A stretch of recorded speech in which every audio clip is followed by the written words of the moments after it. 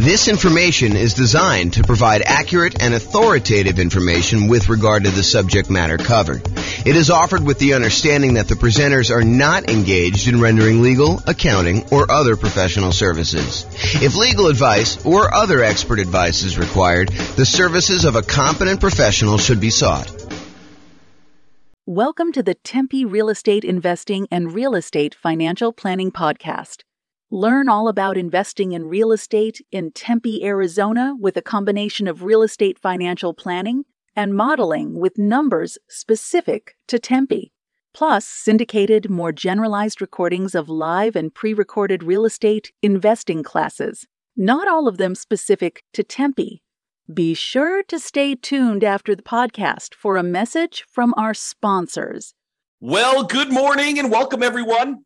I am your host, James Orr, and we have a really interesting, very cool class today. The class is about accessing equity in properties. And one might think, just hearing the title, that it's about like, how do you pull equity out of properties? And yeah, we'll cover that, but that's really not that much to go over.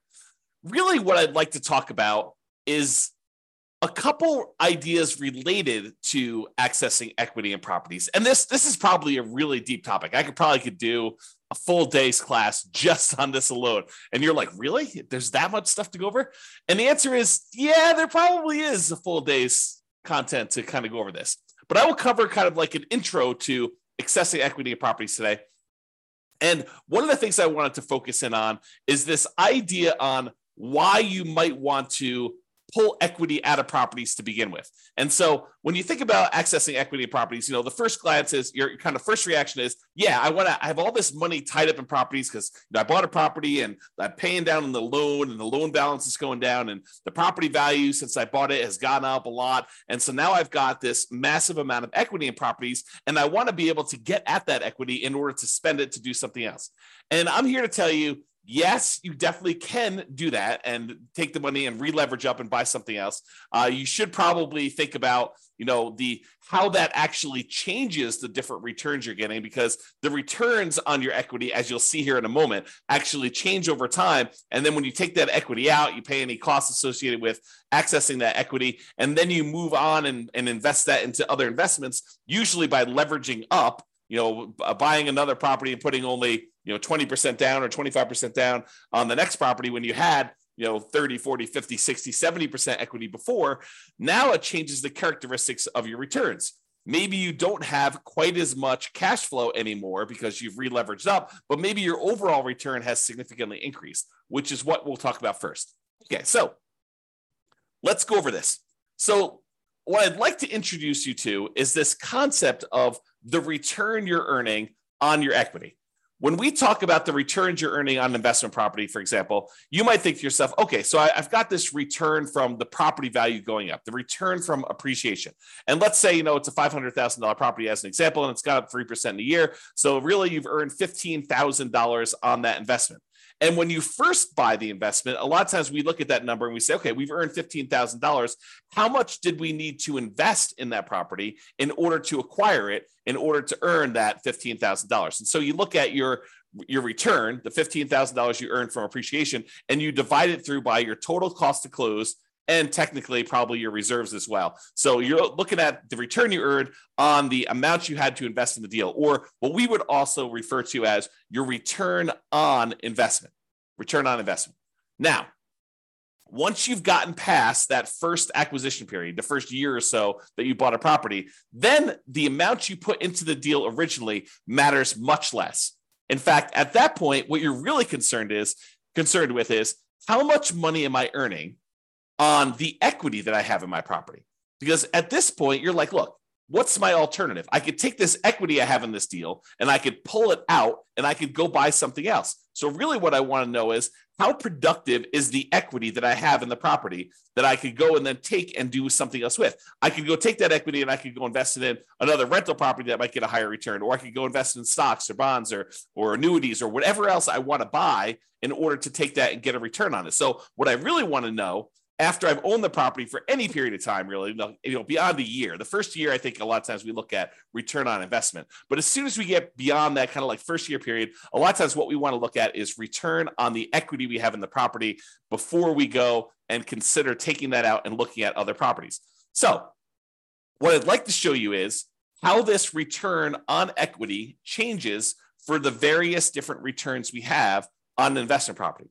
So for example, even though the amount you're earning from appreciation, the amount that the property is going up in value, is increasing the longer we own it. In that first year, maybe we earned $15,000 in appreciation, but fast forward a couple of years later, now the property's worth $600,000. And even though it went up still that same 3%, now it's not $15,000 in that year, it's now $18,000. So even though the amount of money, the dollar amounts that we're earning from appreciation is actually increasing. It's going up each year that we own that property, besides years that it goes down. But if we have the same appreciation rate, the amount you're earning on equity is going up over time, even though that number is increasing, the numerator in the equation that we're talking about, the amount of equity you have in your property is also going up. And it's probably going up faster than the amount of appreciation you're going up, which that means is the amount of return you're earning from appreciation on the equity in your property starts off usually the highest when you first buy the property. And in this case, we're showing it's about 18%. You'll have to do your own deal analysis. And this shows up on the world's greatest real estate deal analysis spreadsheet for you to go and look at and see for yourself. But it usually appears as the highest when you first buy a property, your return on equity from appreciation, and then it decreases. It goes down over time until eventually it becomes what your raw unleveraged appreciation rate is, which in this case, I've been using as an example, 3% per year. So if your property value is going up 3% per year or 4% per year or 5% per year, that is your unleveraged appreciation rate. And eventually, once you pay off the property and you no longer have debt pay down on the loan, the appreciation rate is actually your return on equity from appreciation. Okay. So it starts off really high and it gets lower and lower and lower over time. That's what the curve looks like for return on equity from appreciation. Now, let's look at how that changes with cash flow. When you first buy a property and you put a small amount down, 5%, 15%, 20%, 25%, 30%, whatever it is that you put down really small on that property, your cash flow is usually the lowest because over time, the rents on your properties tend to creep up, but the expenses on your property tend to creep up, but not quite as much with all of them except for your mortgage payment, which is usually fixed. Okay. So what tends to happen is your cash flow tends to improve over time. Now, what's going on here when these little kind of like lines that get all jagged and stuff like that, that's the fact that your rent is not going up every month, that we have 12-month leases and then the rents go up and they kind of increase your cash flow. So the reason why there's jagged edges here is because we've got a fixed rent for the lease and then it kind of catches up here. So you can see the curve though, and your cash flow kind of improves until you get to the point here where you pay off your mortgage and then cash flow really increases and it approaches what basically is cap rate at that point. The cash on cash return on a full paid off property is going to be cap rate. So this is showing you your return on equity. Even though your equity is increasing, cash flow is increasing a little bit more until it finally sort of levels out and then eventually pay off the mortgage and you get to this point. Okay, so that's what return on equity from cash flow looks like. Now, let's look at it from debt pay down. You pay down a little bit of your loan with each monthly payment that you make. And so the amount you pay off starts off relatively small, but that increases over time. The amount of principal you're paying with each payment actually goes up with each payment that you make. And so the final payment you make, payment number 359 or 360, depending on how you're thinking about it, that payment has more principal part of it than it does interest. In the early part of it, your principal, the amount you're paying on principal is really small, but it increases over time. However, your equity is also increasing. So just like the appreciation return, now the return on equity from debt pay down is also going down. So it starts off a little bit above 10% and it kind of decreases until finally you pay off the loan and you no longer get any return from debt pay down because your loan is completely paid off. Okay. So the return decreases over time. What are you noticing about this so far, right? Like the appreciation return is decreasing. Your cash flow one's increasing and it kind of bumps up when you pay it off. And your return on equity from debt pay down is also decreasing. You can see that what's probably likely to happen is the returns we're getting, the longer we own our property, the return on equity we're getting is tending to go down. It's decreasing over time. The longer we own a property, the lower the return we're getting, which is not necessarily a bad thing, except it's no longer quite the amplified, very aggressive rocket booster type returns that we typically see when we first buy a property. The longer you own that property, the less leveraged you are, and the lower your overall return on equity will be on that particular property. Okay, so we've covered so far appreciation, cash flow, debt pay down. The last one is the return you're earning from cash flow from depreciation, the tax benefits you get by owning this rental property. And those, just like the other appreciation and the debt pay down one, starts off high in the beginning, and eventually it goes down, down, down, down, down, because the amount of cash flow from depreciation is fixed. That is a static number. You establish it when you buy the property, and then that decreases over time until 27 and a half years with a residential property, and then that goes away. That benefit drops off completely after you own the property as a rental for 27 and a half years, and so it starts off really high, and then it goes to zero. So 3 of the 4 returns, appreciation, debt pay down, and cash flow from depreciation, they all have that similar drop-off type curve, where the only one that is not like that is your cash flow one. Okay, so now let's put those all together to show you the relative sizes of them. Okay, this is not graphically summing them, it's all just showing them in comparison. So your biggest return, and this could vary depending on your property may have much better cash flow, or much better debt pay down, or whatever it is for there. But I'd say this is a pretty typical property, what we would normally see in a relatively normal type property. And that is that the return you're earning from appreciation tends to be the highest. The return you're earning from debt pay down tends to be the next highest. The return you're earning from cash flow from depreciation or cash flow, depending on whether your property is a better cash flowing property or the depreciation benefit's a little bit better. Like, those are probably the next 2, and they could be reversed. That's probably the most common switchover point.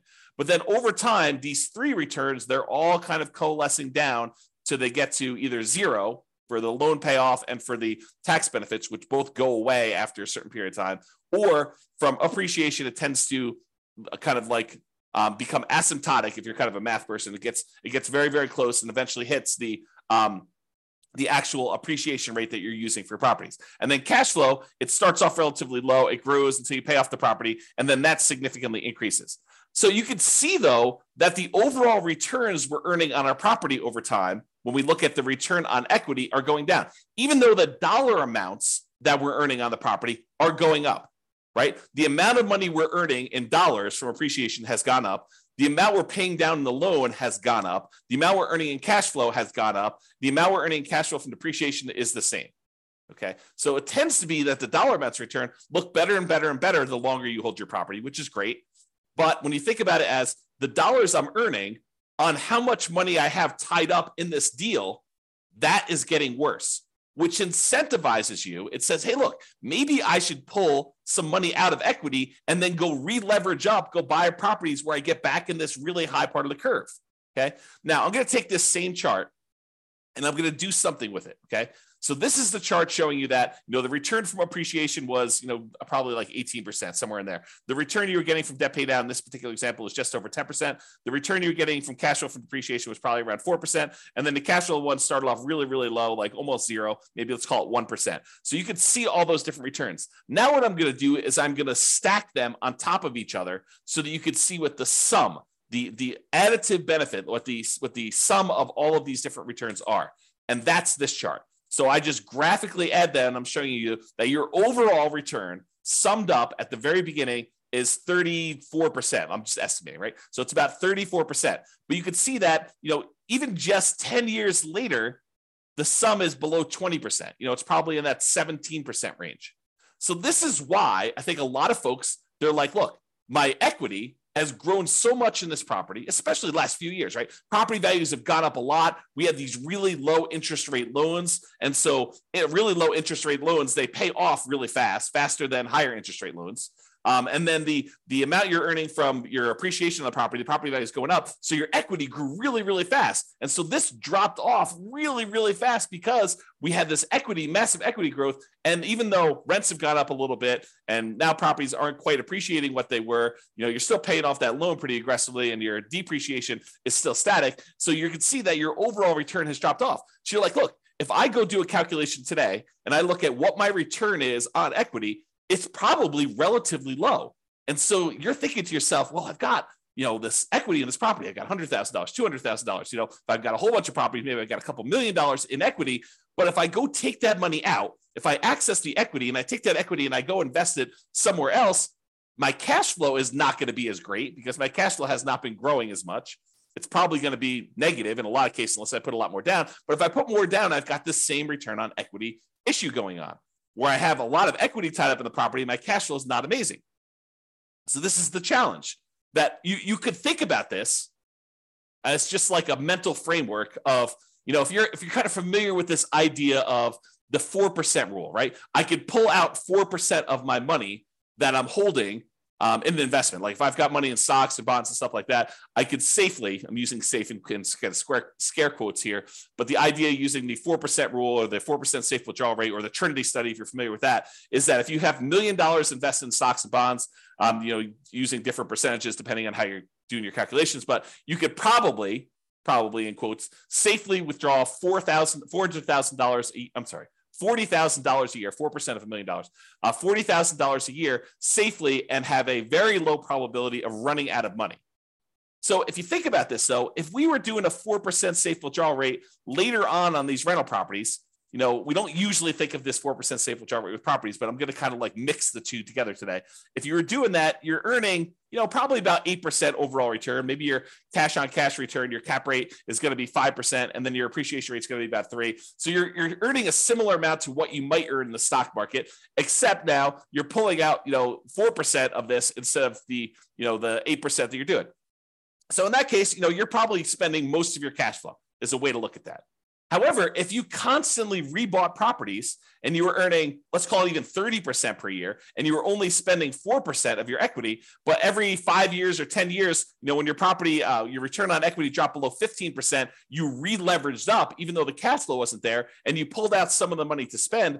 That's a different way of looking at this, where you could almost, I don't want to mix these too closely, but you could almost think of as a bastardized version of a 4% rule if you were to maximize your return on equity and you kept re-leveraging up, okay? And that's sort of the idea. If you ever watched my class where I did cash flow versus appreciation, where I looked at someone who lived in a market that got really, really good cash flow, and I compared them to someone who lived in a market that got really, really good appreciation, and I showed you that in both those cases, you can actually achieve financial independence. They're just different how you have to approach them. And one, you have to tap into equity in order to live and survive. And the other one, you have to tap into cash flow in order to live and survive. Or you choose to tap into cash flow because it's easier, right?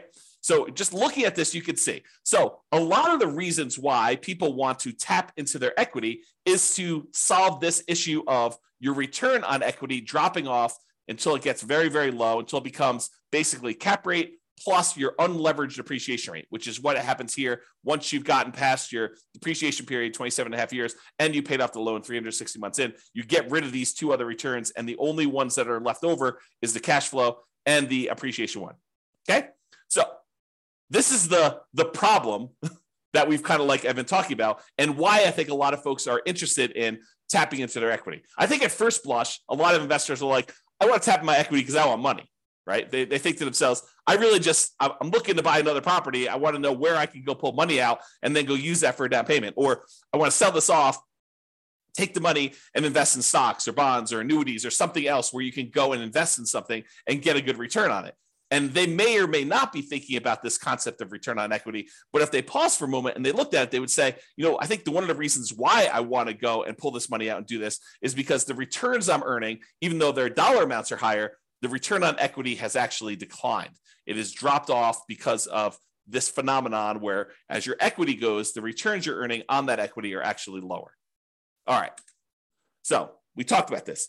Many real estate investors may want to maximize their return on equity to keep their returns high. And really, what we want to do is maximize the returns on what we call true net equity. Because so far to this point, I've just been talking about equity as the difference between the price of the property and what you owe. And that's not exactly true. Because if you wanted to take that money and you wanted to go invest it somewhere else, what you really want to know is how much money am I going to walk away with after closing when I pay my closing costs, when I pay any real estate commissions, when I pay any capital gains taxes on any of the gains I've had on the property, when I've paid back my depreciation recapture tax. Like all of those things need to be paid off before we actually go and walk away with equity. And if you look at the world's greatest real estate deal analysis spreadsheet, there's a section on there, I think it's in the lower right, where it talks about how much equity you have and then what your cost in order to access that equity is. Because there are costs. There is the closing costs, there is the capital gains tax, there is the depreciation recapture tax, because you have to pay tax on the amount of depreciation you took when you sell the property, and then there's your real estate commissions. And so we got to actually take into account those in order to get at our equity. So if you think, hey, look, my property is worth this and my loan is worth this, that's how much equity you have, that is your like raw equity. What you really want to know is how much equity you have when you pay off all those fees, and it may be significantly less than the amount of equity you thought. Okay? So really, what you want to do is you want to maximize that return on true net equity, because what you're thinking about is what's the return I'm earning on what I would walk away with if I sold that property? Because that's the amount of money you're going to take and you're going to invest in something else that you're going to want to know what return can I earn on that amount. It's not the return you're earning on your raw equity. It's the amount of money you would then get on a return from the money you could walk away with. Because you may have $200,000 in equity, raw equity, but you may only walk away with $100,000 when everything's said and done. And so if you thought you were earning 10% return on your true equity, and now you're really taking only half of that back, you got to earn a lot more on your money that you're investing in something else in order to get that same dollar amount of return. Okay, which is why we think in terms of true net equity. So true net equity is the equity after you pay all the expenses to access it, including closing costs. If you're doing a 1031 exchange, any 1031 exchange fees, any real estate commissions, if you've got those, any depreciation recapture, and any capital gains. And then we show your equity, your cost to access this equity, and the return on equity on the world's greatest real estate deal analysis spreadsheet. I think it's one of the more unique things that we include on our spreadsheet because it is so important. I think there's a lot of folks that think, you know, really what I want to know is when I'm getting into the deal, my cash on cash return on investment, or some people like to use cap rate. So I think a lot of folks are looking at that. Next thing I think a lot of folks look at is what is my dollar amount of cash flow? But I think few people are strategically thinking ahead to, well, what does this deal look like in terms of my return on equity over time? And how am I going to use this when I'm trying to achieve financial independence? It's not just about acquiring the property and making sure that you optimize for the acquisition. It's really, what am I doing with this property? Is this a property I'm going to be holding in my portfolio long-term at the very end when I'm living off of my investments? Or is this sort of like a temporary rocket booster type of return where I'm trying to get like this part of the curve, you know, the early on part of this return on equity curve. And I know that I'm going to be selling this thing once it drops below whatever number you decide, 20%, 15%, 12%, whatever your threshold is for, hey, my property is not performing what it used to perform in terms of return on equity. Now it's probably time for me to trade up and re-leverage and buy something else so that I can take the equity I have in this and maybe buy 2 properties, or take the equity in this and take the equity in 2 properties and buy 3 properties with it. Like, it's that sort of thinking that we're doing. So you need to decide which assets you're optimizing for and what you're doing with those assets when you're going to be financially independent. It's one of the reasons when you use the ultimate financial independence, retire early budget,